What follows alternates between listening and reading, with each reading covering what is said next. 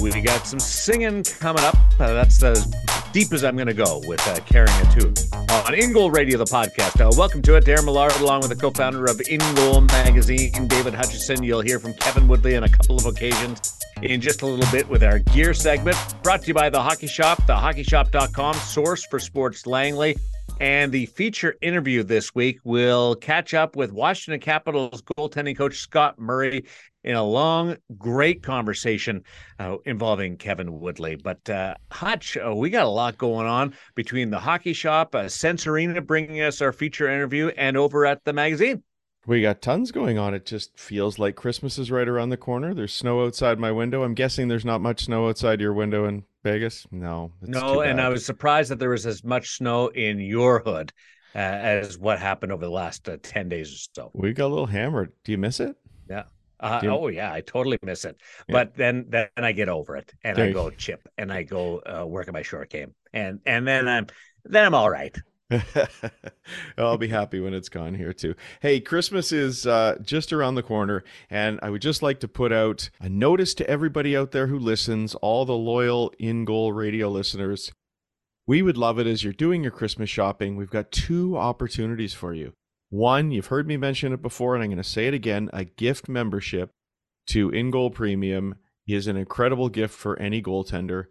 You know, as soon as they get it, they will have access to more than 650 articles over at In Goal Premium, plus another full year to come. When you order that gift for them, they're going to get a little notice on whatever day you want, with whatever fancy message you want. You can even download a little gift certificate with one of your favorite goalies on it, and you can put it in their stocking, put it on their tree, whatever you think. Just a great way to learn. And as so many people tell us, one of the best ways you can become a better goaltender is the content that we're putting together each week.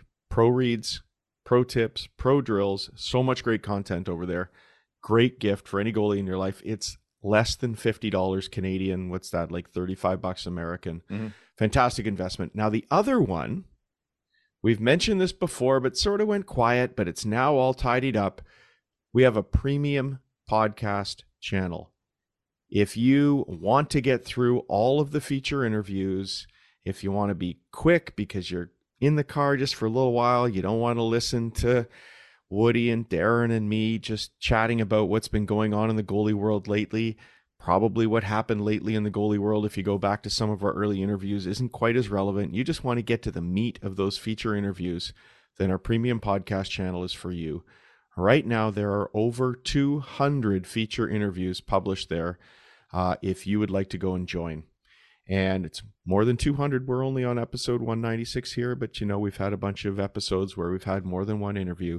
Those are all posted over there. If you head over to ingoalmag.com, you'll very quickly find out how you can be a subscriber to our premium podcast channel, or you can send a gift subscription to that as well.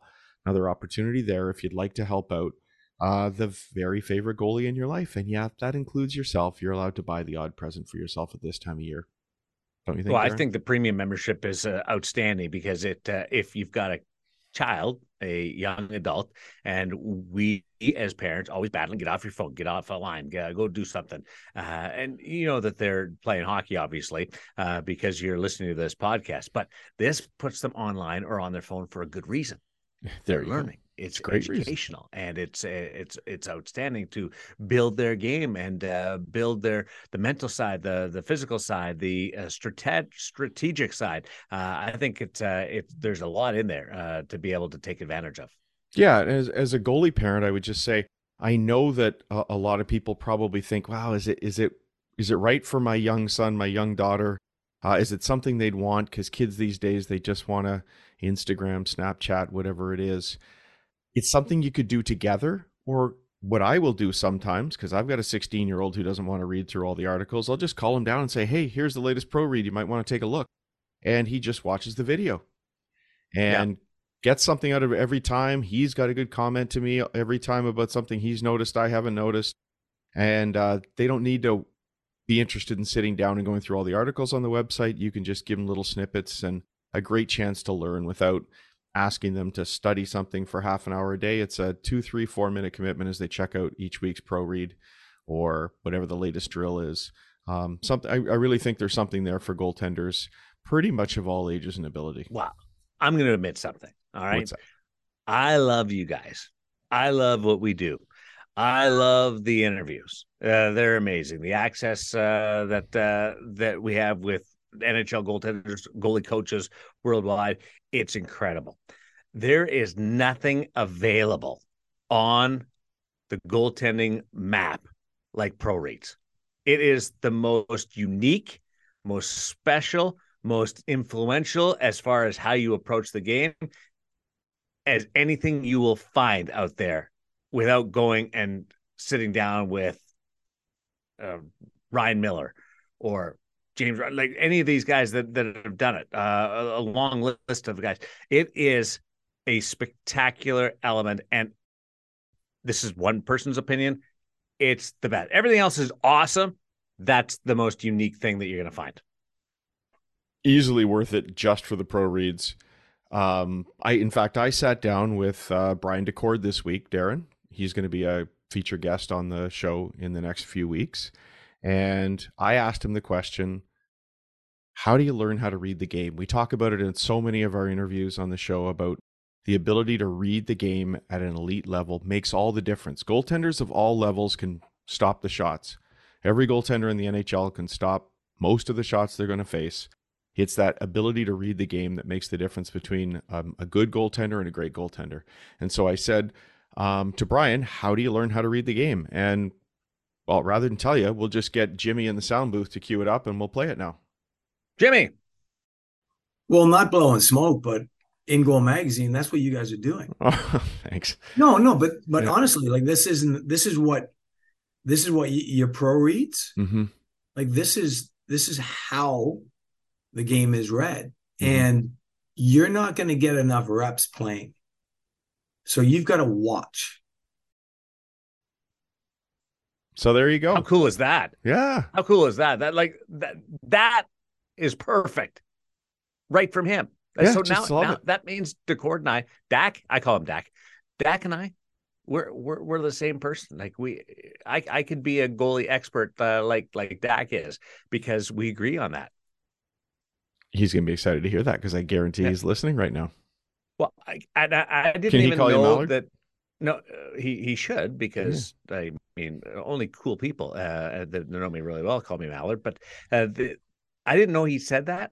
And so we're coming at that from two different angles. He's obviously an elite when it comes to an instructor and a teacher of the game, and I'm just a viewer and somebody that likes to play in his latter years, and it's just a huge benefit. I love it. Good job. And sign up for that premium subscription because it gives you everything. All the access that you want. We got a lot going on with that. And what's the price again for the premium membership? $49.99 Canadian, which is $36 US. It's less than $1 a week. Which for everything you're getting there, it's a no-brainer. We honestly have had people in the last 3 weeks. We've had people tell us to both double and triple the price. We've been holding the line as long as we can, and just want to keep delivering great value to people. You know what I say? It's $49.99. We throw in like 2.5 weeks free. That's what we do because of the 52 weeks. Oh, I hear you. That's my new marketing ploy with you. Hey, you got another? I saw the survey that went out. You got any feedback from that? Yeah, no. Well, I mean, we don't have any results yet because they all have to get churned and sorted through by the marketing company. But what I did want to mention is that another one went out this week. So they actually, in previous years, we've helped them out and they've had one big survey. They split it into two, and another one went out Monday, I believe it was, yesterday, and it will finish up this weekend. Quick little opportunity, and it is one more chance to win a custom set of gear. And it's not the same custom set as the last survey. It is another custom set. Yeah. Second. So if you are on our email list, you will have received that email already. You'll get a reminder towards the end of the week. If you're not, there's two ways you can get on it. One, go subscribe to In Goal Premium and we'll make sure you get the email at the end of the week, excuse me. Or you can just head over to ingoalmag.com. As you scroll down, you see a little promo there for premium, and you can enter your email address in there, and you will then get on our list. There's no commitment to purchase anything at that point, but you will receive the survey. It is today, December the 6th. There's less than a week left. I think it's the 11th this shuts down. So if you're listening to this at a future date, I'm sorry we can't get you a survey. It closes when it closes. But if you hurry over there in the next couple of days, you can still get a chance to get in on this quick 15-minute survey and a chance to win some custom gear. Awesome. I did the last one, so I'll be right on top of this one. Not that I'm asking for any free gear or win the set, because I believe family and friends are not, of hosts, are not eligible for that contest win. Did you see some of the footage from over at the Hockey Shop, Source for Sports Langley? Better believe it. Like it's beautiful. It's incredible. And everything new is great, but just it's like a different planet. It's incredible. It is incredible. We're so excited about what's happening over at the Hockey Shop, the Hockey Shop Source for Sports Langley, and the new facility is incredible. If you haven't seen it, please go check out our YouTube channel, where you can see the tour from last week as Cam showed Woody around the shop. You can see this incredible, huge facility, much more space for all the goalie gear. They're not in the basement anymore. They've got this beautiful corner. They used to have to hide half their gear in the back because they didn't have the chance. Now it's in a giant wall of pads, another wall of masks, another wall of chesties. It's absolute Candyland. Bags, the bags. There's a wall of bags, I know which that's you what can actually excites see. you, hey? Okay, yeah. Well, I like it because I can go. Okay, I can fit my stuff in that, or I like the way that's it. Like something as simple as that. Oh, it's incredible, and it's it puts a smile on your face every time you see it, for sure. So the other thing they did, Cam and Woody have always talked about the old Hockey Shop. They refer to the goalie section as Goalie Utopia. They said, what do you think we should call this one? Does it deserve a new name? We've had a bunch of people leave comments on the videos with their ideas. Let us know. Maybe your name would get picked. Maybe you get some fancy credit from Cam and the boys over at the shop. But we do want to, Darren, thank the Hockey Shop Source for Sports Langley for sponsoring the podcast every week. We do encourage you to head over to the website this week, because they've got another huge sale on for the holidays. There's over 500 items on sale. I think in the goalie section, it's 180 some odd different pieces of gear that you can purchase at a greatly discounted rate. We know this is the place to go, not just because they have this unbelievable new flagship store, but if you can only shop online because you don't live in and near Vancouver, you can still get them to help you with all of your custom needs, whether you want to buy something from the new big brands, like something like the new Bauer Connect skate, or maybe you want to get some custom design on your Bauer or CCM Access pads, or just incredible what you can do with the guys, because they're all about service, right? You know that when you get to know Cam and the boys. Everybody who works in there is a goaltender in the goalie corner, not just guys who are looking for a job. These are people who live and breathe the position. They're as passionate about it as you and I are. And if you go in there and you look for gear, they're going to make sure that you have what you need for your game. So I really encourage people, give them a call. You don't even have to just browse the website. Pick up the phone, call Cam, call somebody in the goalie department, tell them what you're thinking, tell them what you need, and they're going to make sure that you get in the right set of equipment for you or your son or your daughter. And hey, speaking of dropping your email address to us, Darren, so that you can get on the survey, every month the Hockey Shop gives away a $250 gift card to somebody on their email list. So if you're not on their list yet, no commitment, just go put your email address in there and you might be the next winner. And $250 might be almost enough to get you the new stick that we look at in the gear segment this week. Ooh, that's really Maybe good, not because quite. I'm looking at masks. I'm down to the Coveted, the Bauer, and the CCM. I know that's not really nailing it down or narrowing it down that much, but I'm down to 3. Well, you probably play so 3 times a week. You like get one of each? Is that what Yeah, you're thinking? yeah. Your Monday mask, your Tuesday mask. Yes, I like that idea. Now I found a kindred spirit 3 with paint this whole jobs shopping you can thing. have, like so many options. Yes.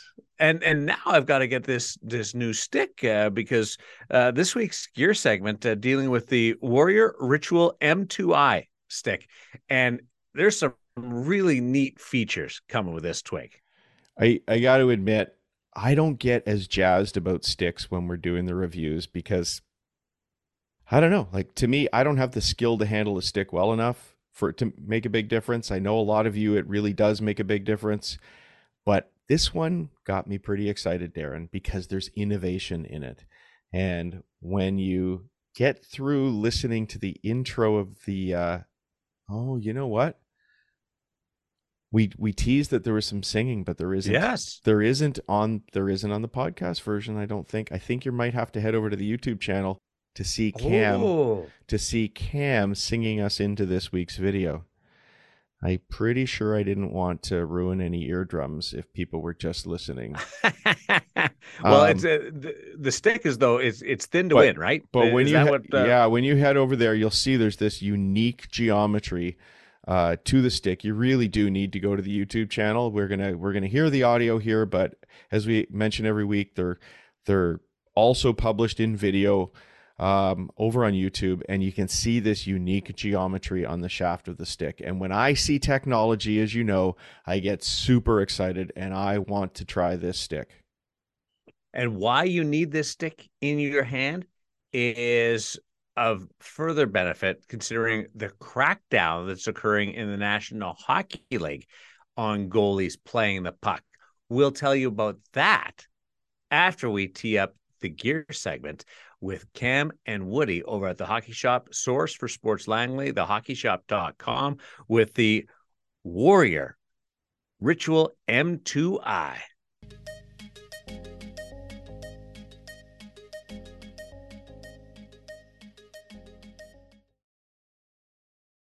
Welcome back to the Hockey Shop, source for sports. We're not down here in Goalie Utopia. We're on this. We don't have a basement to hide in, folks. No. We're in 34,000 square feet of spectacular hockey shop. We're in the goalie corner. We've been trying to The goalie corner? Well, I don't know what we're calling it. Like, We had a it's couple of huge. good suggestions There were on some there. good There were some suggestions. We're going to suggestions. sort through them. Keep the suggestions coming on Yes. what we should call this. I still think it's Goalie Utopia. Whether we call it Goalie Utopia or not, that's what it is, surrounded by the latest and greatest. And this week, that means the new Warrior RM2i with probably the craziest shaft I've ever seen. Cam, walk me through what ASG is and how it's going to help me snap sauce up ice and get apples. Is that what the kids say? Oh, goodness. I tried. Asymmetrical geometry. Asymmetrical geometry. Kind of. Okay, I got it. Yeah. Okay, good, because I was going to get you to say it five times fast. So, shaft. This is a cool new thing Warriors dropped for the M2i stick.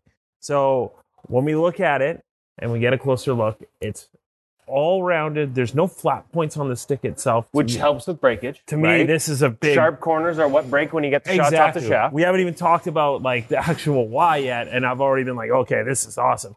One of the cool things is how it's indented inside as you kind of run your hand from actually where you're holding the stick with your blocker up to about midpoint to the top. It's concave, so that's going to allow you to bring your glove in and actually almost fit it and wedge it into the stick, almost locking it in, creating a better torque point for the stick itself when you go play that puck.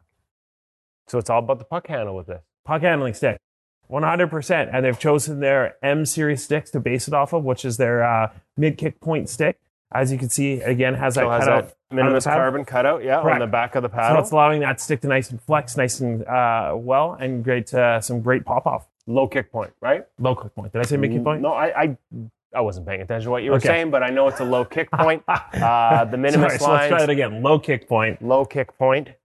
Much like our IQs on this show, it is low. Unique geometry, like you said, on the ASG. It really is crazy. We'll take it in the stick room and have a look. Other features on this, because to be honest with you, this is new. It's innovative. It practically sells itself. The fact it's got that low kick point for just sort of quick, easy little flex on the stick, and it's going to give you, nice sharp passing. So the stick itself is still based off of M2 Pro Plus, right? So we're Which starting has the that same way. minimus. Yeah, and the same minimus carbon count. So we're still coming in, I think we measured at 27.5 at around 600 grams, maybe just a touch above. So obviously some of the smaller sizes will run in a little bit lower than that. But I mean, to me, weight and balance feel of the stick generally off the bat, it doesn't feel any different than, say, like a normal M2 Pro Plus, meaning that shaft geometry isn't changing the feel of the stick, just in terms It's not of general changing the weight. balance point. Exactly. So what I want to do, and I can't wait, and I'm sure some of the guys want to see as well, and all the other goalies want to see, how it shoots. Well, I mean, we're going to let you do that because I think my beer league team, when they heard that it's a shooting stick, automatically said Kevin's not allowed to buy it. They don't like it when I go out of the net. That's fine. I'll go sauce them into the net for you. One quick thing before we check out how it shoots. 2 patterns available in this one. 2 options. What are they? Twist, which is very similar to a Bauer P31. Also, the Crawford curve in CCM's nomenclature. And then your Jonathan Quick curve, which they also call their mid curve. What I got right here. So once again, we're having something with a little bit more hook. Again, personal preference comes into play here. Personally speaking, between the two, I like the P31, or what we call the twist curve, in Warriors nomenclature. Is that what you got, or is that the mid? I've got the twist. And again, the mid being a little bit straighter with a good hook right starting from the mid of the stick and up. Reference our older curve video if you do want to check that out a little bit more. But that all said, again, those 2 options in terms of for quick patterns. And then for color wise, we only got that one option, but it really, really pops. You can really see that shine in that stick with that chrome lettering for sure. I did notice on the giant stick rack, because the stick rack size is even bigger here at the new location for the Hockey Shop Source for Sports. There are a bunch of, in other Warrior lines, they've got So the M2 lines. Bunch of new colorways that Correct. just came in. Some new chrome shine, perfect for the holidays. I've seen some blue, I've seen some red, I've seen all kinds of different colors. This one's only available like this, but as Cam said, there are other options if you want to make sure that the goalie reaches under the tree and gets something that matches his gear. They've got it all here. If you got any questions about the new Warrior RM2i or any of the other sticks and any of the color options, how it plays for you, how it's going to work in your game, make sure you give Cam a call here at the Hockey Shop. Where? 604-589-8299 or 1-800-567-7790. Or you can even email us at sales@thehockeyshop.com. And don't forget, new location out here in Langley if you want to check them out in person or online, thehockeyshop.com. They'll have all these new twigs up for you to check out. Like I said, the new RM2i or different colorways in the other models, all will be available online at thehockeyshop.com.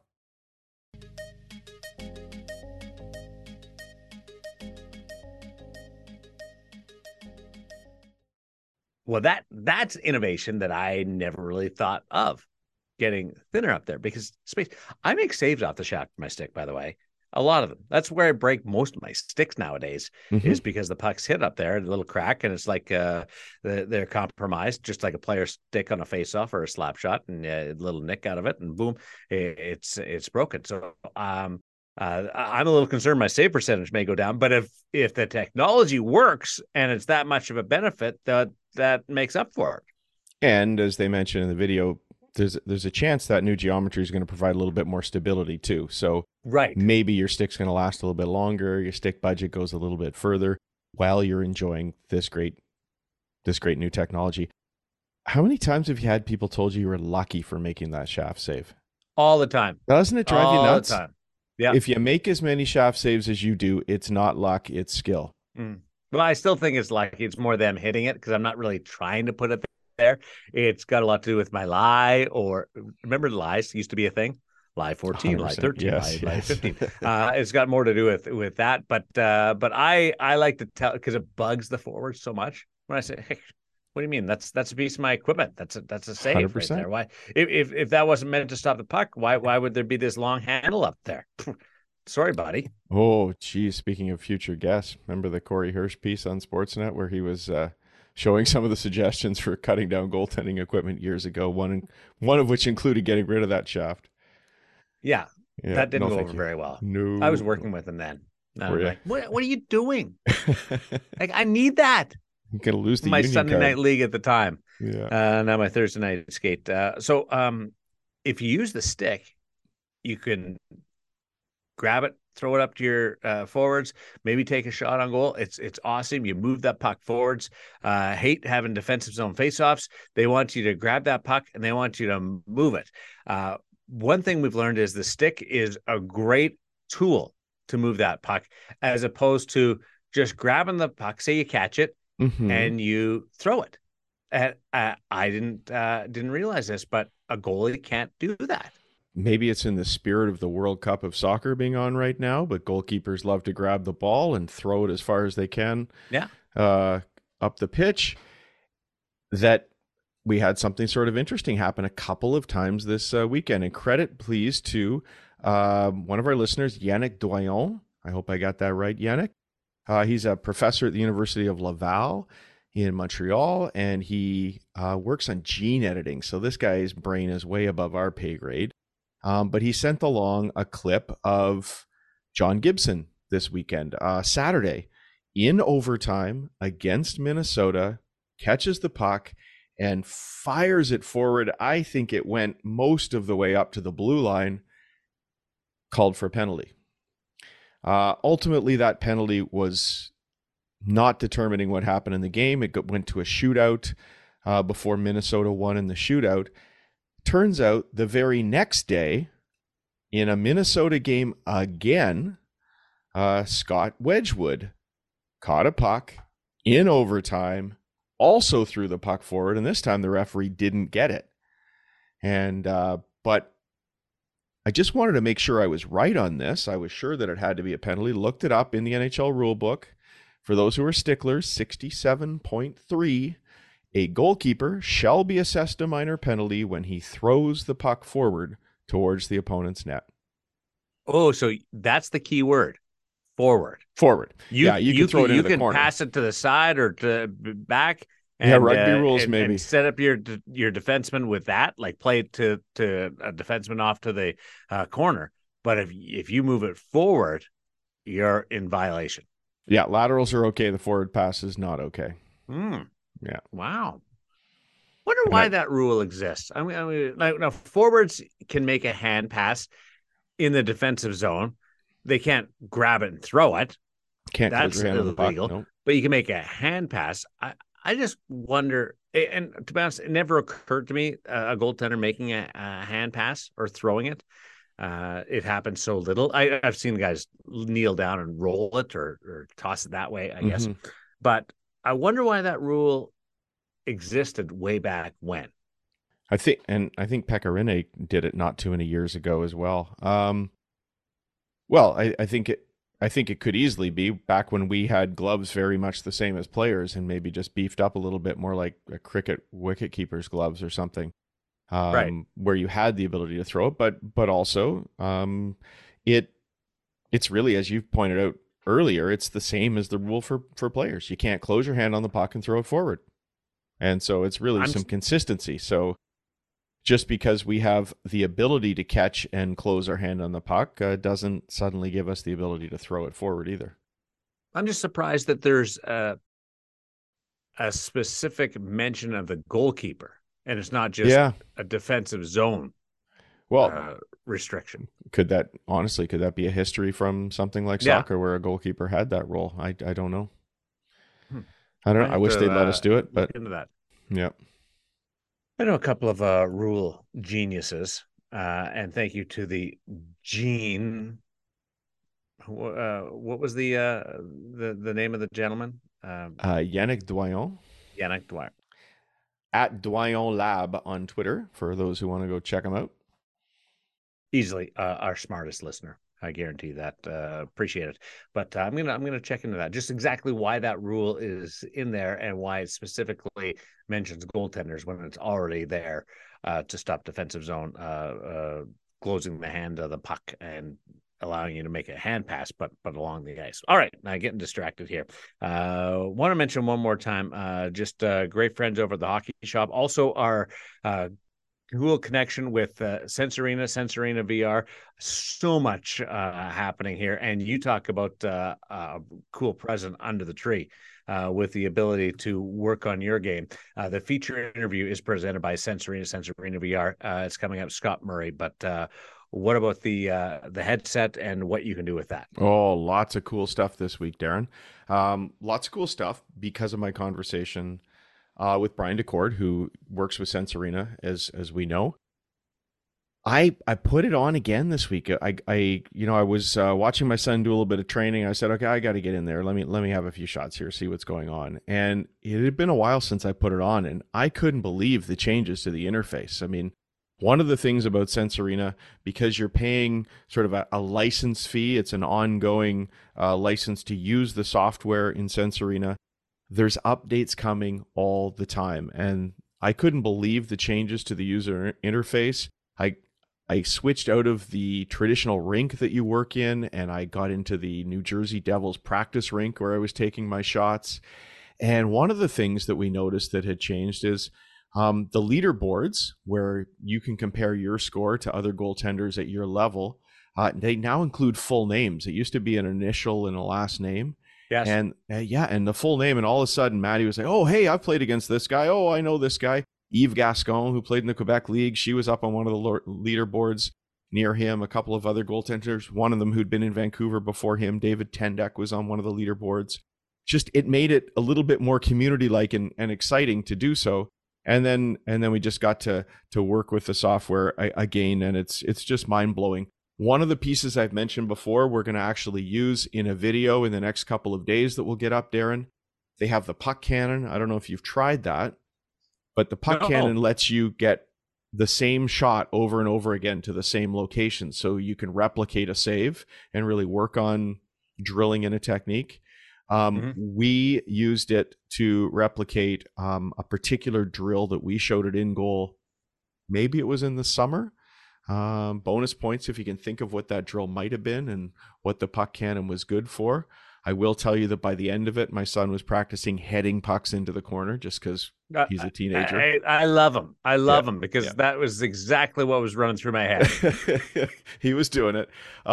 Just incredible what Sense Arena can do for your training. But here is the big news. One, an incredible saving still on for the holidays. If you want to see a Sense Arena set under the tree, 35% off right now, which includes the free Quest 2 headset and the controllers. They've sort of carried on the sale from Black Friday through the holidays. Great opportunity to get it. Incredible gift. Not only will you have Sense Arena, but you'll have access to all of the virtual reality games and activities through the Quest 2 headset. Use the code IGM50 and you'll save even more on top of that incredible holiday sale. Now, the best news, I think, how many times, I know, Darren, you've done this before, but most of us have said to ourselves before, I wish I could step in and face an NHL shooter and just see what it's like. Very, very soon, there will be NHL shooters in Sense Arena. Right now, you face live shooters on video, but they're European pros, some incredible shooters in there already to really challenge you. But how cool is it that there'll be NHL players shooting on you soon? Can't wait. That is awesome. Incredible. So what you do is you do your session, and then you go to Hockey DB and you look it up and go, I stopped that guy who scored 35 goals in 1 year in the NHL. Or is that what you did? Whatever after stats they are. Is that what you did after a Vegas skate? You looked up to see who had knocked the shaft off your stick? Yeah. No, the guy that hits the shaft more than anybody I've ever skated with is Eichel. Really? More than any person, and we laugh about it, he and I, because it's so accurate. Like, he's beating it clean, but he's hitting that shaft, and he says it's always stopping. It's one of his not speaking out of turn, but one of those little pet peeves that bugs players, and he's so on it. Darren, I don't know, you might be giving some secrets away. There's going to be some NHL goalie coaches listening right now. They're doing their pre-scout on Eichel. They're going to be doing shaft saves this week in practice to get ready for him. Well, I can tell you what, he's not getting any shaft right now around the net because he is on fire. I know he's banged up this week, but he's having a heck of a season watching him, and that release is so cool to watch. But I'll take any advantage against somebody like that. So it's cool, Sensorita, giving you NHL shooters. Unbelievable. I don't know if they're going to be there yet because I actually don't know what form they're going to take, but I think it would be so cool if you could just, I want to face Shea Weber's slap shot. I want to face Jack Eichel's wrist shot, or Austin Matthews dragon release off the wrong foot. I mean, like, how cool would that I be? wish I could see everybody's very specific thing. Hey, here's another question just along those lines that came up around the house here today when Maddie looked up at me, said, if you could play in one NHL game against one team, who would you want to play against? So like right now? Right now, yeah. Assuming you had the skill to pull it off. Yeah, if you're going to get an opportunity to play in a game, you've got a certain level of talent, so you're confident. I would want to play Edmonton, just to face Connor McDavid and see what it's like to see that speed on the ice. Toronto was also on my mind there because of the talent that exists offensively, but to be able to play Leon and the likes of Connor McDavid, that would be fascinating just to see how fast it really is. Yeah. How about you? He had the same answer. No, mine was much more strategic. I said, do I get to pick who I play for as well? Yes. And I said, I'd like to play. Yeah. So I said, I'd like to play for the New Jersey Devils against the Anaheim Ducks because maybe I have a shot. Yes. I'm with you on that. Arizona, I take my chances against Arizona too. Yeah. I've got way more respect for you two wanting to face McDavid and Draisaitl though. Just to see it, it's like when you get a chance to stand near the glass in a game and you realize how big and fast the game is. Even though there's not the level of physicality that there used to be, there's still so much bumping that goes on and intensity on the ice. That would be wild to watch Connor McDavid come down on you in that type of situation and try and match that speed. I don't think people realize how fast the game is. If you only have watched on TV, you haven't seen the speed that you can see when you go to see the game live.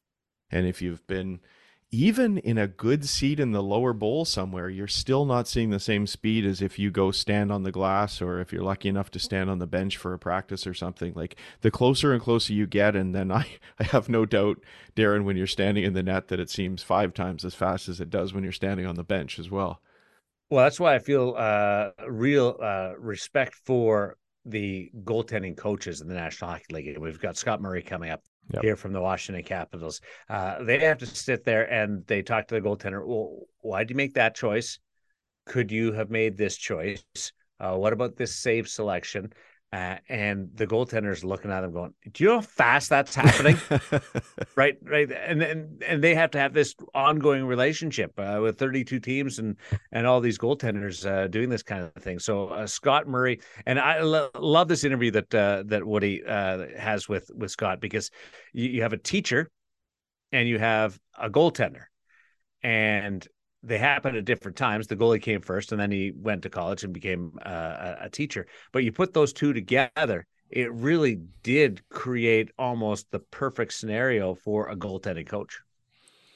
It did, and I loved how you introduced it, Darren, just what it must be like to go up to an NHL goaltender and question them on what they're doing, because this interview talks about Scott's evolution from goaltender to young coach, going out there on the ice with Braden Holtby, a Vezina Trophy winner, and having to find his place and his way of offering his thoughts and his advice and to make an impact on his game. And I think listening to that whole journey is a fascinating look again at how you can develop as a young coach, how you can develop a career in the game, as I know so many people listening to this podcast would like to do.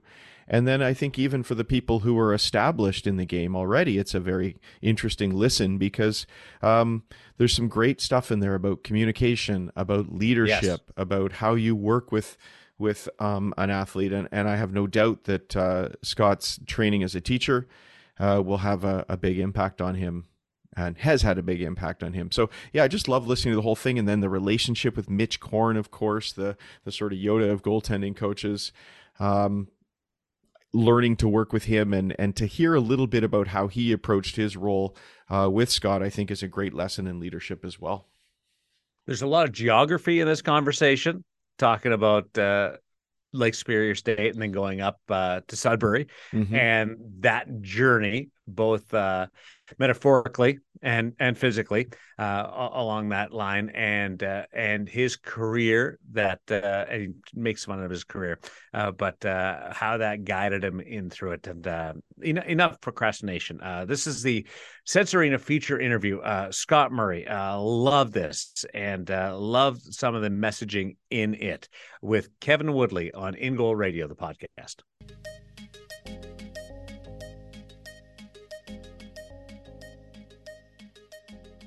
Really excited to welcome to the In Goal Radio podcast. I hope he's as good for the next little bit as he was for the past hour with me and him just shooting the crap like it was a Sudbury Saturday night.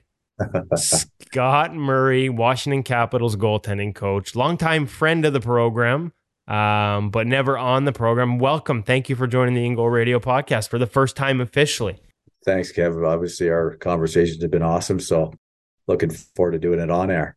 Okay, so I want to get into actually, I'm not even sure what I want to get into because you and I talk often enough that sometimes it becomes a little forest for the trees. All the things that I assume everyone knows, I'm not sure. So I'm going to throw you a curveball here. I'm not going to ask you about goalie coaching. I'm going to ask you about goalie playing. Had a career with some teams that's what we call it. We'll still call it that. NCAA, couple of years of minor pro with some teams that, quite frankly, the Motor City Mechanics in leagues that I don't think are around anymore. Where did it start for you? Well, it started in minor hockey. I'm going to give you my career in a nutshell. Kevin McCarthy, our assistant coach, says it the best. I was a good room guy, but I didn't stay there. That was the problem. So that's my career. But I started in minor hockey in a small town in Southern Ontario, and then eventually went to play junior in Chatham, which would be junior B, by close to the Windsor, Ontario area. And from there, I went to Lake State, played in Lake State, didn't play a lot. We had a really good goalie, a couple of really good goalies that played well ahead of me, and Jamie Platt and Matt Violin, who was a draft pick of Vancouver at one point. So I played there for 3 years, and then I went to York to do my teachers or finish my undergrad, and then I went to University of Windsor, did my teachers college, and played a year in CIS at the University of Windsor, and then from there went to San Angelo Saints in the CHL, and then to the Motor City Mechanics. Finally, kind of settled into Sudbury, which I met my wife at the University of Windsor. And so I said I was never going to go back up north again because I was at Lake State for 3 years. So I went to Windsor, as far south as you can find, and I met a girl from Sudbury, and then I went there for life up north in Ontario. Okay, you missed one that showed up on the Hockey DB, the Cambridge Hornets. Oh, yeah. Is that Ontario? When I see Ontario Senior League, I joked about Sudbury Saturday nights. Is that like the Shoresy famous sort of senior league level that we're talking about here? That's the senior league in Southern Ontario. So that would be a place close to Kitchener, Cambridge, and we had some great players on that. That was during the lockout. So Gilbert Dion was on that team. Mike Torsha was my goalie partner. Jamie Allison. I think Scotty Walker was playing for the Dundas Real McCoys. So that was kind of my final stop before I packed it in and started coaching and teaching. I think there's probably some stories from those days, but this is a family program. We're gonna stick to the hockey and the teaching. Not a coincidence though, the transition to coaching. But first, you got a degree in teaching, and I'm wondering, where you see that line, if there is a line, the difference between teaching and coaching, and how valuable it is to have that background and foundation in teaching before you started coaching.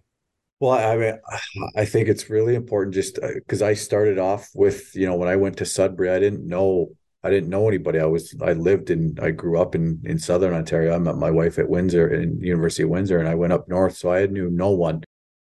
And I started teaching and I started coaching 7-year-olds because my stepson was 7 at the time. So that's where I started, with kids that I saw around the rink and got to know because he was playing against them. So just, that combination or that background in teaching, and having the patience with kids and understanding, personalities and dealing with that on a daily basis in my job helped me out a lot, because that's where I started with goalie coaching, was with 7-year-olds, and eventually built up from there and got to get some older kids. And how the story goes, you just kind of build a reputation, but it started with young kids and just knowing that, just the ability to communicate and understand kids at that age and be around them through my job of teaching helped a lot. Okay, so at what point, like you go to school to be a teacher, you're done playing hockey. I'm guessing like that's the career path at that point, or at least what you're envisioning. Maybe correct me if I'm wrong here, but at what point did you start to look at goalie coaching as something that was more than just, like you said, working with kids and working with your stepson? I think it goes back a little bit. I mean, it's kind of a funny story, but I was in college. And so after the year's done, you go home and you get a full-time job, and then you go back the next year for college. So I was working at Home Hardware, which is it would be like just a local hardware store in Canada. I was working at the warehouse. So I was walking up and down an aisle from 7 to 3, the same aisle all day long. And, whatever day it was, but it's a month in, and I'm going, I think I can do something. There's more value in what I can do on a daily basis in the summer to work. And so then I started working goalie school. So that was kind of the turn of playing into coaching, because at that point I went full-time goalie schools in the summer. So that was kind of the turn as far as being just a player to starting to dig into coaching. So I kind of knew along the way that I wanted to coach at some point or run a school at some point because of that. So I kind of kept that through the next 2-3 years. Every time I'd go home in the summer, it was goalie coaching and doing goalie schools. And then I started to run my own. So that was probably the biggest transition there, was just walking up and down the same aisle for 7-8 hours a day and saying, I want something different. And so that was probably the start of the coaching thing. Now, your experiences, because, when I look at the timeline in terms of when you were playing, like you're at Lake State sort of 99, 2000 through 01, 02. I'm trying to think, I kind of started talking about goalie coaching and learning about the position myself around 03, 04. I'm guessing you wouldn't have had a goalie coach there. Like this is in an era where, like there were guys in the National Hockey League in 03, 04 that still got up off the wrong foot. Like there was the structure of the position had started, but it wasn't everywhere. So where did you, like, where does the technical background come from for you? Was it mostly just experience and been there? Or are there guys that had mentored you to that point as you start coaching and teaching whose philosophies you believed in? And walk us through, because we got the teaching side. Now, what about the technical side? Was it more than just been there, done that? This is how I played. Where did the other elements start to get added? Well, I did have a goalie coach in junior in Chatham. It wasn't a ton of technical work, but he ended up being a goalie coach in the OHL. So there was a bit of a beginning there. And then when I went to Lake State, I did have a goalie coach in Terry Barbeau. And so he was outstanding. He's still there's a name I've heard from Ryan Miller over the years as a major influence on his career. Yeah. So before he was with Lake State, me and Ryan Miller were in the same class. We're the same. I think he's a year younger than me, Ryan. So he would have been with Terry in Sioux, Michigan, maybe a year or two before I was at Lake State, and Terry was our goalie coach. So I was lucky to have Terry, and, one of the best human beings, one of my best friends still today. And obviously a guy I still call on and lean on, but he's just been an awesome mentor. So I started to learn the goalie coaching side, in junior, but then obviously got a chance to be around a guy for 3 years in Terry. And so that was kind of the beginning of me seeing that side of it through someone else's eyes. And then I end up going to York University. We had a guy there, but I'll be honest, and it's not the goalie coaching, but when I obviously love the position. I wasn't a really good. I didn't have a really good career at all. But I love the game and I love the position. When I went away and didn't have a goalie coach because of my passion, I started to look through those eyes.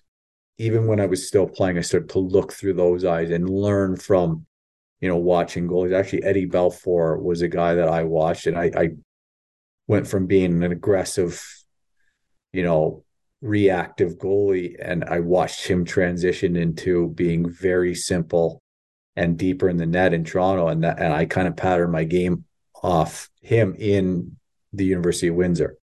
Now, did it work? Not necessarily for me because I didn't have the skill level, but I started to look through those eyes as a goalie coach, even when I was still playing, partially because I didn't have anybody.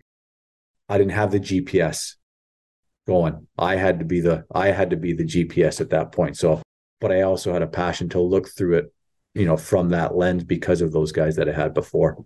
So I got to ask, where does the love for the position, that passion, where does it come from? What do you love about it? It's a big question. I just think the way I grew up was, my father was a massive hockey guy. He basically relates.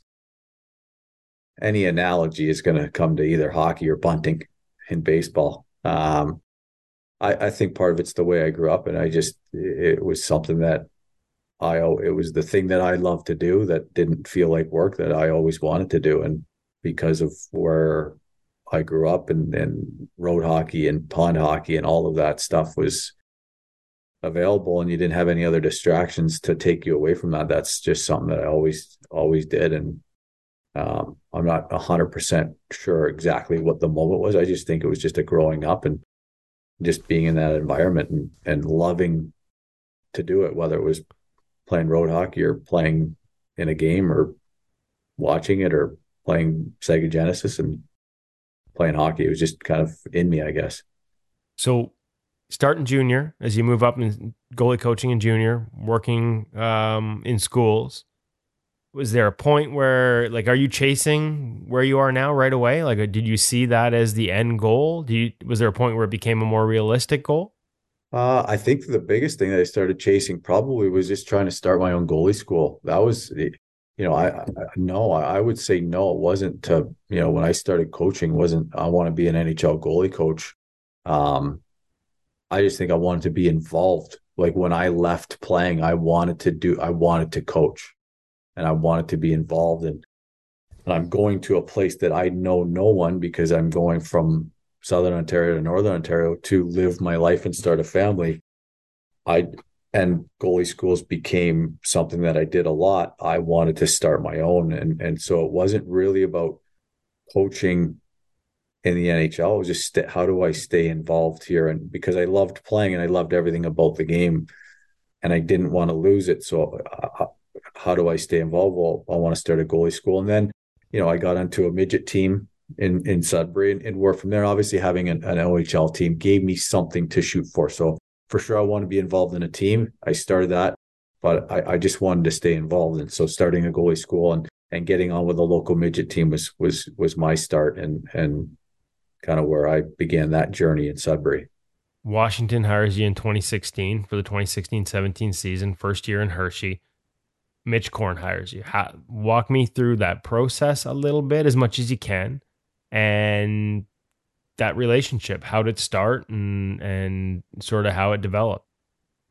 Well, so I'll correct the dates a little bit. So 13-14 was my first year in Hershey. So I was in Sudbury in the OHL in 12-13. 13-14 was my first year in Hershey. And that was I'm going to blame hockey, lazy research and Hockey DB on that one. It doesn't show up on there till 16-17. So my fault for not doing better homework. No problem. So Ole was the goalie coach in Washington, and then I became the goalie coach in Hershey. So that's where it started. And then there were some changes after the first year, and Barry comes on, and obviously Mitch is coming with Barry because of who Mitch is, and he's a Hockey Hall of Famer, in my opinion. He's one of the few goalie coaches that should be in the Hockey Hall of Fame. So that's Mitch Korn, not just as a goalie coach, but as a human being. So I ended up going out to Mitch's goalie camp in St. Louis to do a practical. So he called me and we talked. We got along on the phone. So he said, hey, before I make a decision on you, let's get a chance to meet each other. So he said, he's doing a goalie school because he does them all summer.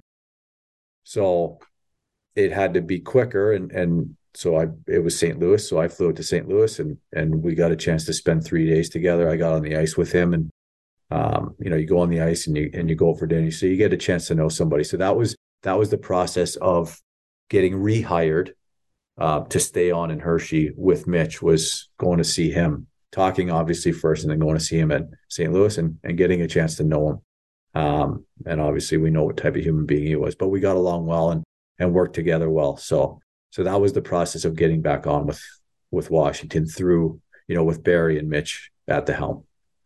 Mitch moves up into more of a director role. You move up to the Washington Capitals.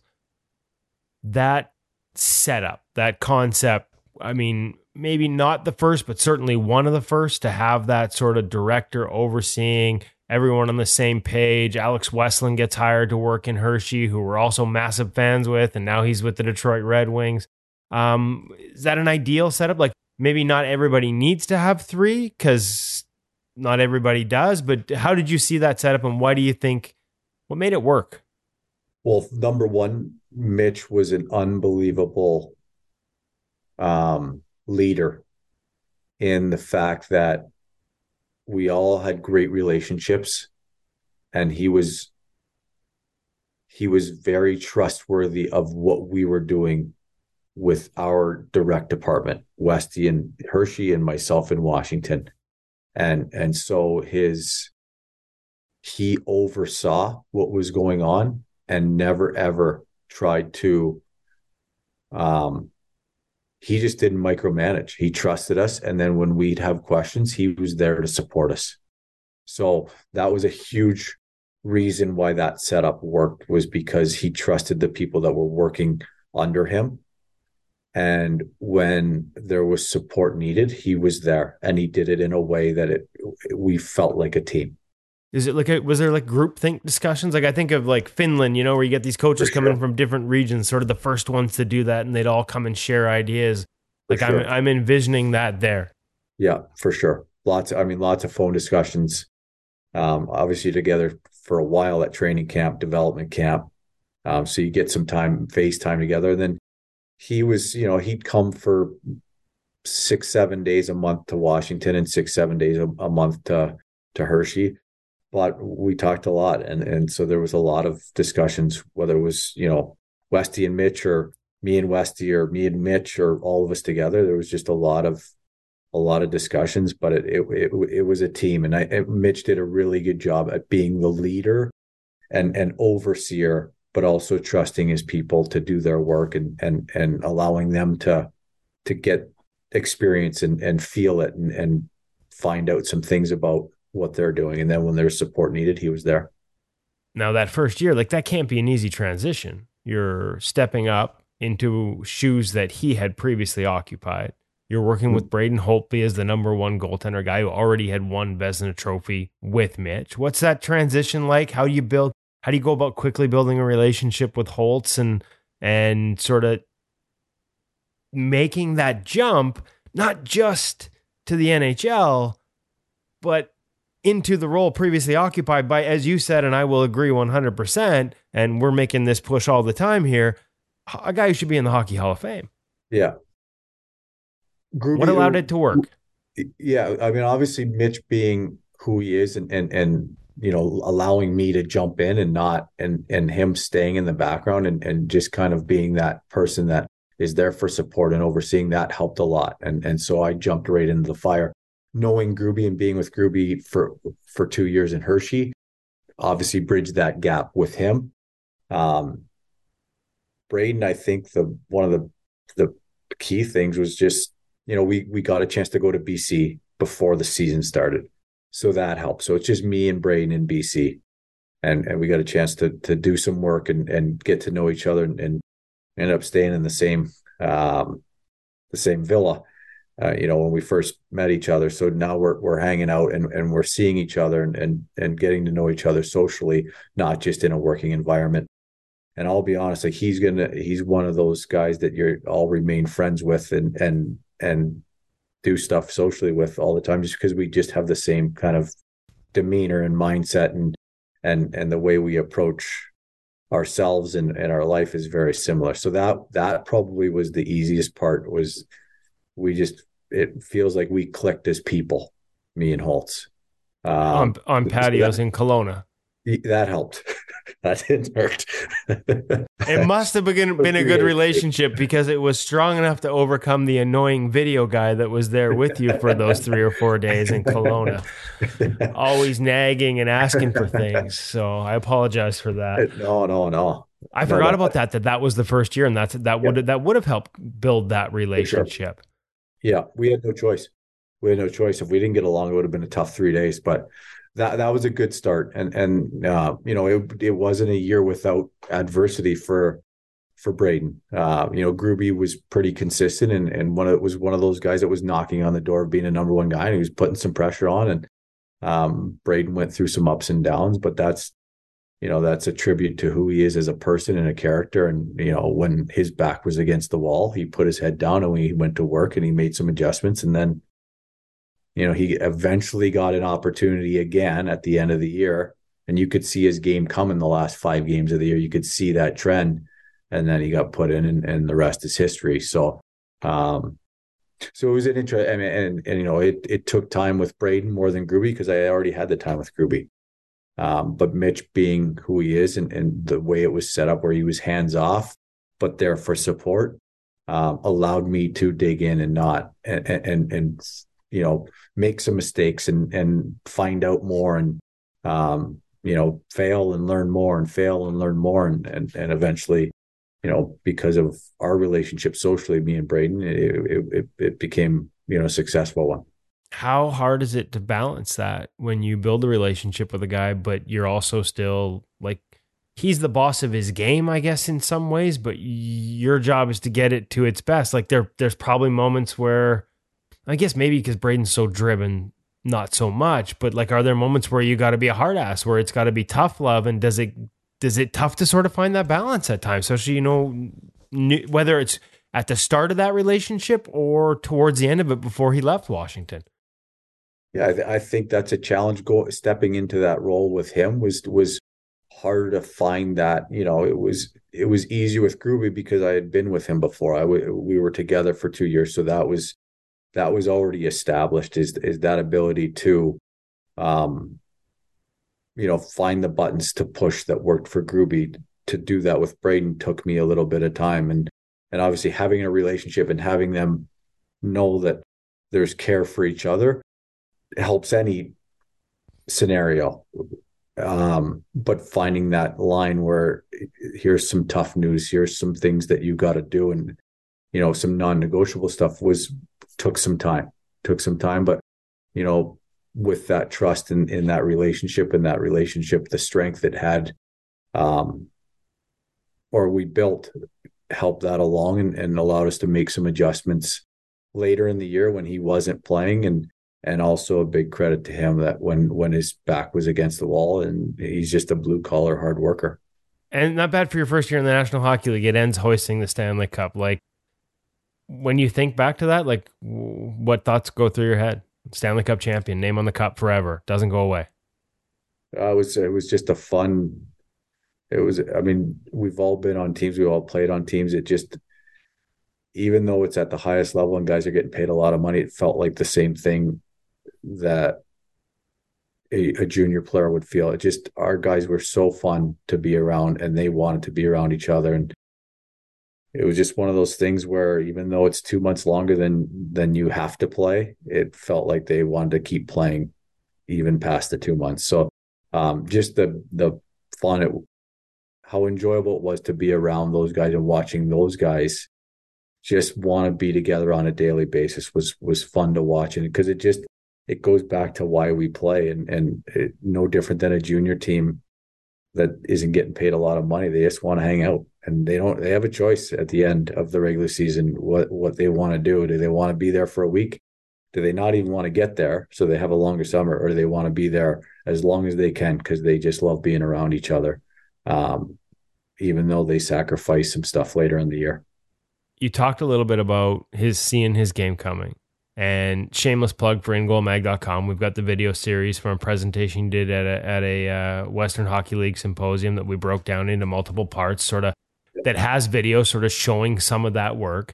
But for the audience that maybe doesn't subscribe to InGoal Premium that hasn't seen that, can you walk us through what in your mind were some of those keys to his game coming, some of the things that you were focused on, and some of the mechanisms that you used to sort of help him find that game late in the season so that when he does get back in early in the first round, he's prepared to basically just keep going and help you guys, backstop you guys to a Stanley Cup? I mean, we've talked a lot about tracking. I mean, obviously his ability to move and read the game and understand the game and the stuff that Mitch built, as far as how he controlled his body. I mean, how fast and athletic Braden was, but just the efficiency that he did things, after being with Mitch for that long. I mean, Mitch did an unbelievable job at controlling that athleticism and making everything easier.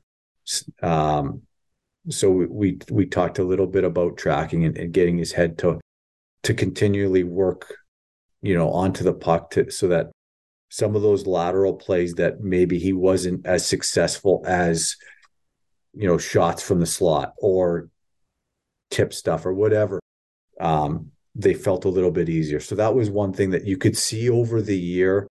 And by the time, you're sitting there doing some drills, you go, oof, like this looks pretty good. This looks pretty easy for him. So that was one.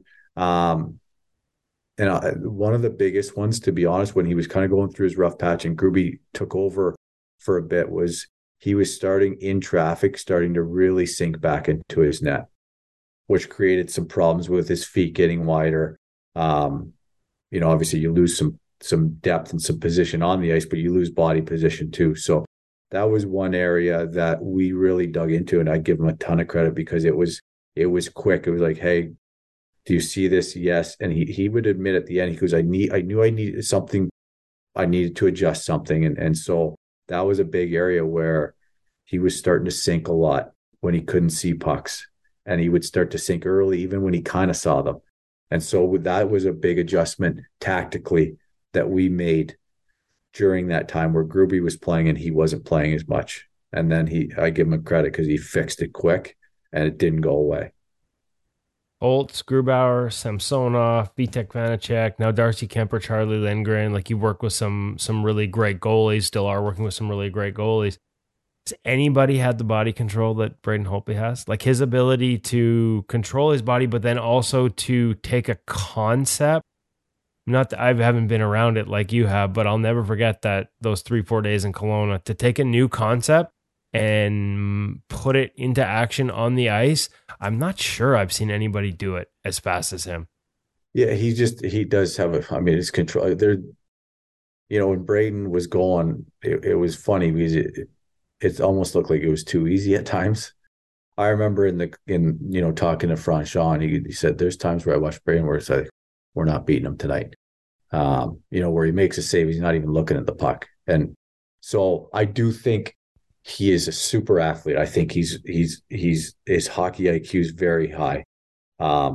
He's an old school guy that understands the game. He was a student of the game. He just grew up with hockey at that time.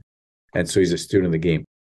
I do think the work that Mitch and him did together, was huge because he was already a good athlete. He already read the game well, but everything became easier. So that big save, instead of being a reach, became his body there. And he has a natural ability to control his body once he kind of got that technique and some of those things that helped him do it and keep things together.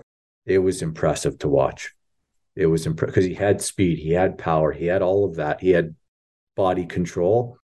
His limbs really worked together well with the work with Mitch, and that made everything that he did, which was elite, easier.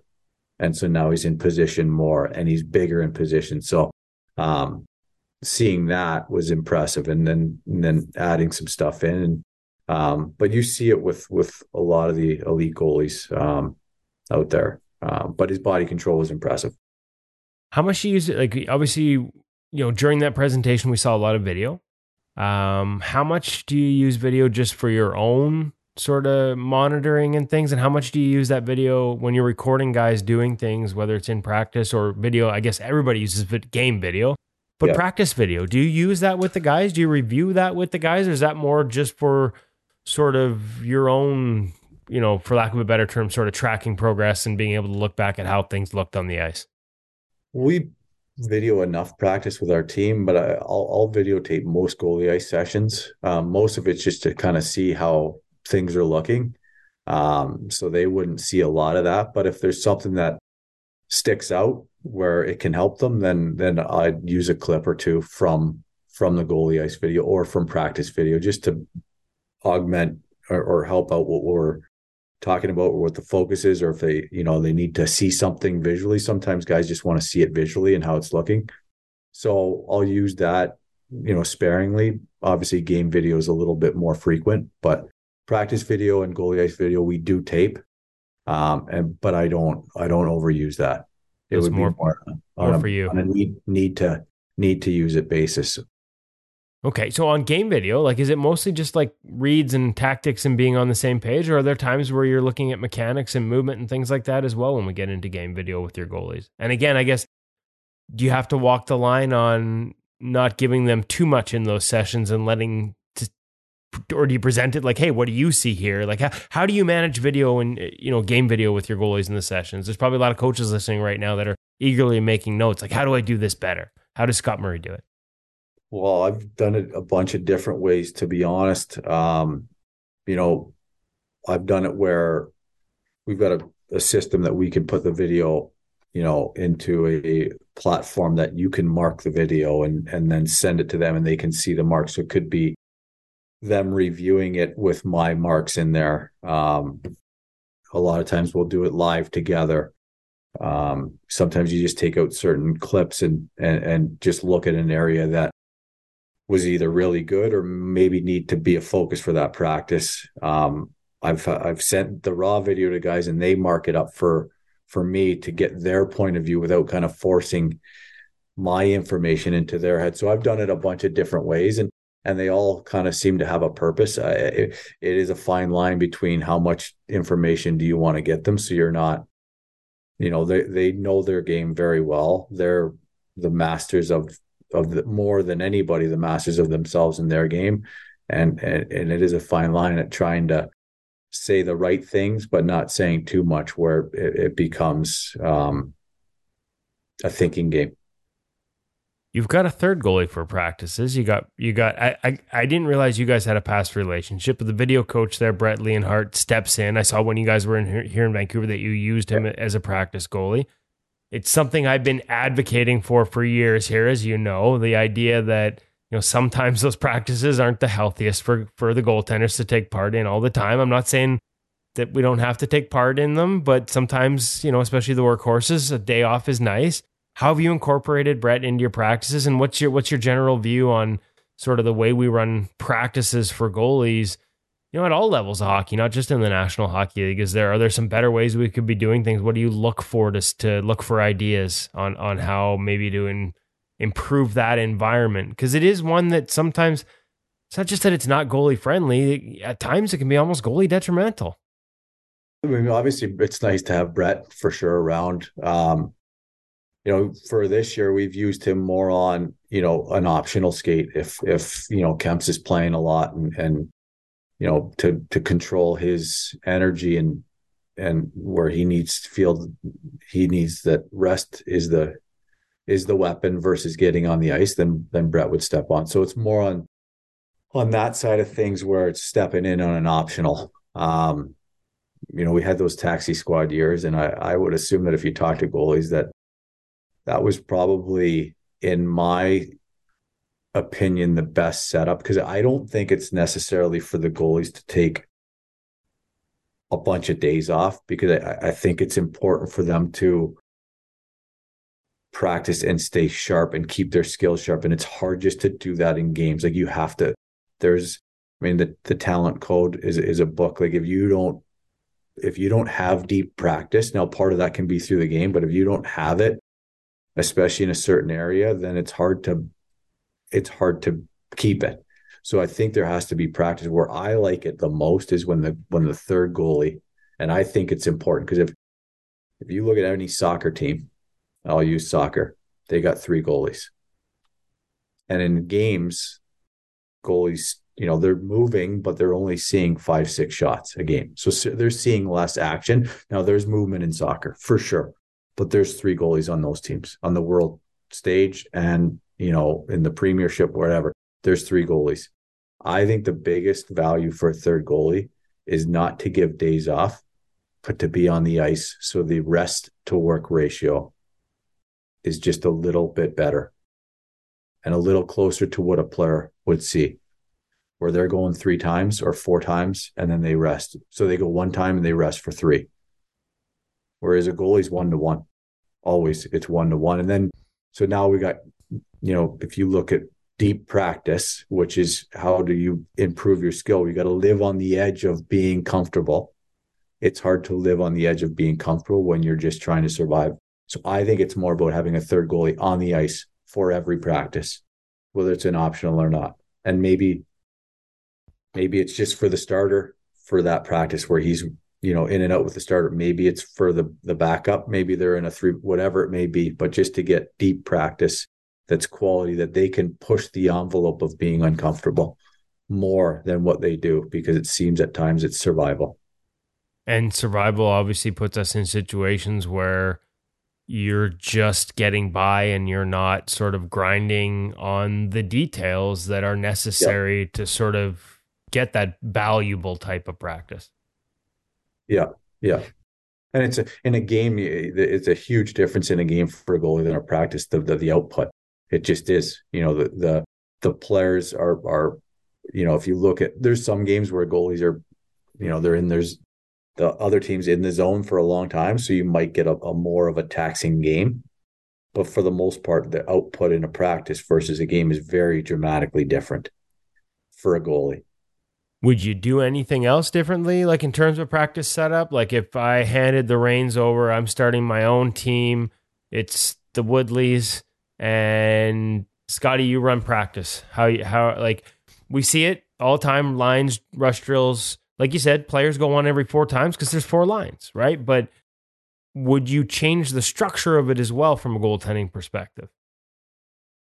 I think in general, the more situations the goalies can see that they would see in a game, I think is an area that could make it more beneficial for the goalie. If you look at the game, everything starts off the rush for the most part, other than maybe draws. We get some power play stuff, but once the game gets in the zone, under the hash mark or even at the point, that I think there could be more utilization of plays in those areas where the goalie's, into his post, because you just don't, it's a lot of it's off the rush. And then it might be some power play, a little bit of game action. But I think the more we can, especially in the first 3 drills, make them a little bit more, have them start and be executed from different areas just to get, off the rush from the point with traffic, but then also incorporating in those first drills plays underneath that hash mark, plays underneath the top of the circles behind the goal line, because the goalie's in that position a lot and playing that position a lot in a game. It would be nice to see that repetition in practice in a game-like setting. We've seen that. I mean, Valaket and Clearsight Analytics talked to him recently about what's changed the most in the game. I think he told me in the last 5 years that low slot line, so lateral plays across the middle of the ice, below the hash marks, have gone up 41% in the last 5 years. Like, that's remarkable. Is that the biggest change? Like we've talked about, everybody's talking about how tough the game is on goalies right now. Is it the east-west movement, and in particular, the amount of it that's happening below the hash marks that is the biggest change? Is it also the biggest challenge, both in terms of goalies dealing with quality chances, but you talked about into your post, out of your post, like the demands it puts on the body as well? Yeah, I mean, obviously it's a position, and they're starting to, some injuries are happening. When you're into the post, it's an awkward position to be in. So the goalies are there a lot. It would be nice to see more plays down there in a practice so that we can, because we see a lot of them in a game. When you look at the puck in the zone, it's under the circles a lot. It's either on the point, it's under the circles, or it's coming off the rush. I think the more we could get under the circles just so that we can practice that in practice or see it in practice where we don't just have to turn it on a game would be nice. As far as the change, I just think there's been a push to provide more offense. I think the game goes through evolutions, and you saw the Oilers score a boatload of goals back in the day, and then it went very defensive, and so at some point it's going to change to combat that, and I think right now in hockey there's obviously an importance on defense, but there's also an importance on making it hard offensively. I think you're seeing players work together in the offensive zone to make plays, to support each other, to be options. You might just the understanding of a quality chance is eliminated. Maybe the shot from the outside, and all of a sudden they're working the puck to the inside. And then when there's people supporting that puck and working hard away from the puck to score, those options are there on the back door. So I just think that push for offense and that work, because it is hard work to play good offense, I think that has been a big evolution in the game over the last little bit. Is just there's an intensity to score a goal, and people are realizing that you need more than one person involved to score a goal. It's not just, it's not just a straight line. It can't be just a straight line attack. So there's more people involved and more people working harder away from the puck to be an option to make it hard on goalies, whether that's through traffic or movement. And less guys that are able to sort of help you out in front of your own net the way they used to. I'll never forget Braden Holtby telling me that his favorite defenseman to play behind was Carl Alsner. And within a year of that, Carl wasn't in the league anymore because that type of defenseman was gone. So that probably plays a factor as well, like what those guys are allowed to do. Yeah. And losing guys that were sort of defensive first defensemen, like there just aren't that many left in the league. Yeah. Last one, analytics. How much, we talk about it, I mentioned it just now, like how much do you use it? Like, can it be a tool to help your goalies get better? Can it be a tool to help your team create more offense? I mean, want to know how to score on a goalie? Ask a goalie coach. Is that a part of the job these days? I think we watch so many goals, especially as you get into an area where video is heavily used. As goalie coaches, when we're breaking down other goalies, you watch a ton of goals. So trends start to show up naturally just because you watch goals going in. So you start to pick up, whether it's on purpose or not, you start to pick up on some of the reasons behind goals, not just the goalie, but you start to pick up what's the step before that that's making things harder. So I think just with the heavy use of video and pre-scouting, that's been it's been something that goalie coaches are starting to be more vocal in, because they just see so many goals being scored. And so it's just naturally you start to see some of the reasons why. How much has your approach changed technically over the years as a coach? Like, are there still foundational things that were there from when you started way back in, even before the OHL, or is that all evolved for you?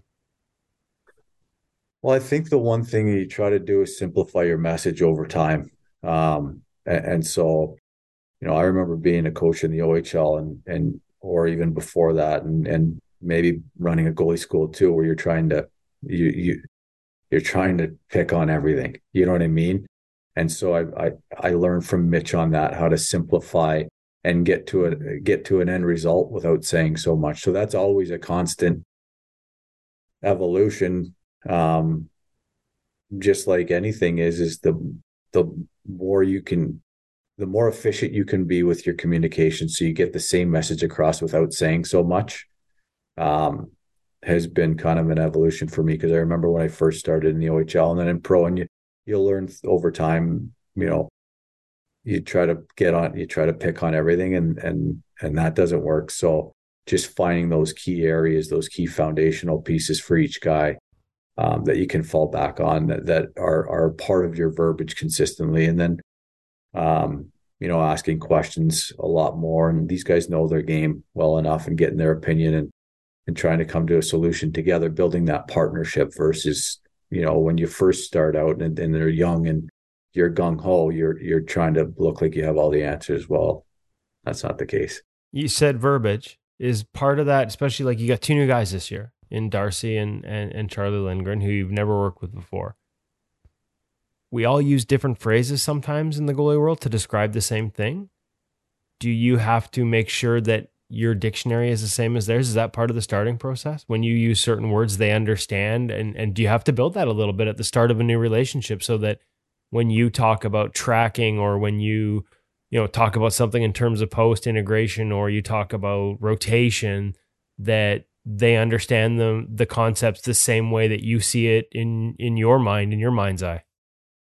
I think communication is obviously a huge piece of any relationship, or any coach to player, player to coach, or coach to coach. So I think communication and simplifying it is important. I definitely did a lot of research with some of the guys that Chucky and Darce have been around, that have been an influence on them as goalies, to try to get to understand what are some of the key pieces to their puzzle. That was, one of my first projects. And then talking to them and getting their thoughts on some of their key pieces, and what words they use, and what things that are important to them. And they've all played for a number of teams. They've all had a number of goalie coaches along the way. There's certain things that are very important to them, that have lasted a long time, that you want to find out, so that you can keep that in their game and in their process. And so talking to the goalie coach that they've had over the years, and then confirming that with them, and getting their thoughts, was an important part. So that communication, at least we could hit the ground running, versus trying to figure all of that out within 2 weeks before the season started. Nice. Okay. I said last question 4 questions ago, so I got to let you go.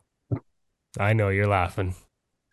What folks don't realize is that there was an hour conversation that preceded this 45-minute conversation. So I basically kept Scott away from probably a dinner with the other coaches, probably lots of other things that are going on. So Scotty, I can't thank you enough, buddy. It's always good to catch up with you. It was nice to see you guys come through town, and I appreciate the time on this road trip. And I know our audience is going to really enjoy this.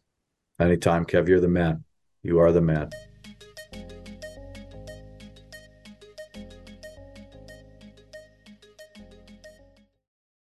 Scott's the kind of guy that I would almost feel intimidated in the same room. And he's a great guy, but being in the same room, because he's such a deep thinker of the game. He takes it all in and is processing it while you're having this conversation.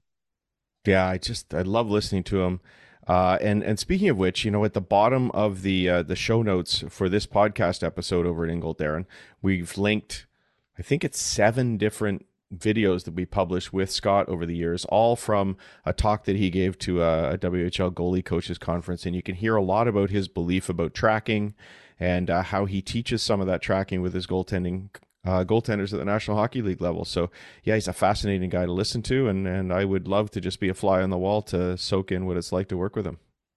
Boy, tracking, I don't know whether it will ever lose its predominant place in the game. Like it just keeps coming up, and it should. You'll giggle at me for saying it won't lose its place in the game, but it's almost like it's as important as skating and everything else. The physical skills, that puck tracking, be able to improve your game just by being able to follow the puck.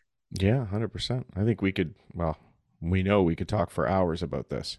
And it might be the most misunderstood part too. 100%. And how often do you hear somebody talking, oh, his tracking was off, his tracking was good, and I don't think they really even know what it is that they're looking at, because it is so much more than just looking at the puck.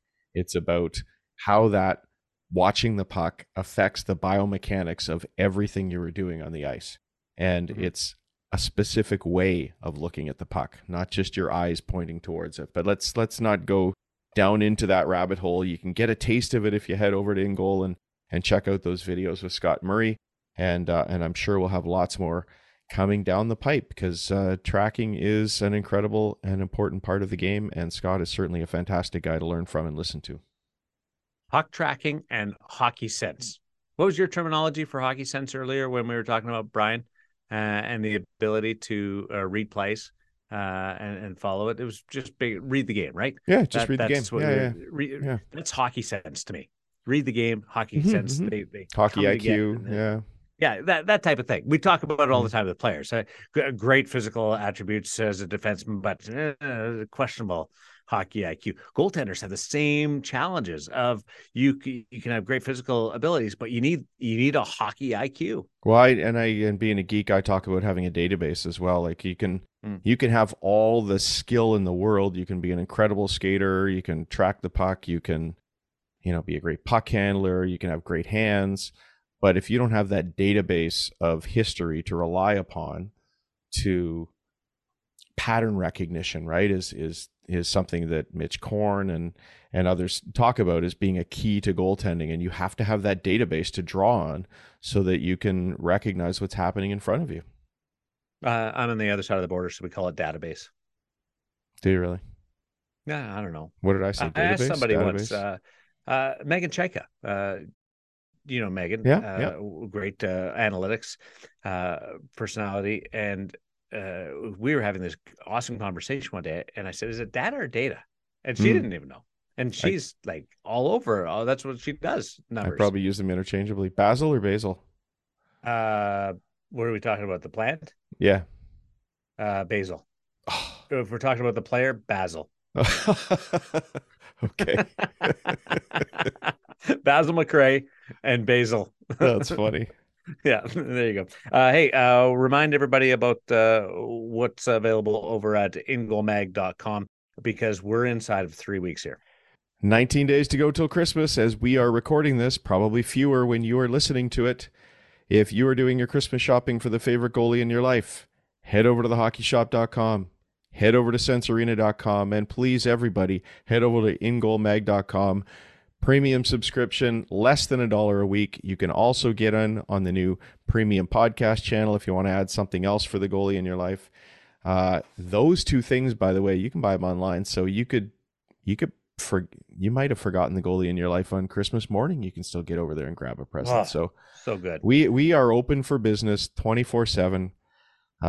Come buy something for the goalie in your life, or the goalie parent, or the goalie coach, or just a head coach who needs to learn about goaltending. How about for yourself? That's what I'll be doing. I'll be getting in touch with you and Cam both on Christmas morning to work it out. It's been done. I've seen people put their own name in the gift form, from Bob to yes. Bob. Yep. Love it.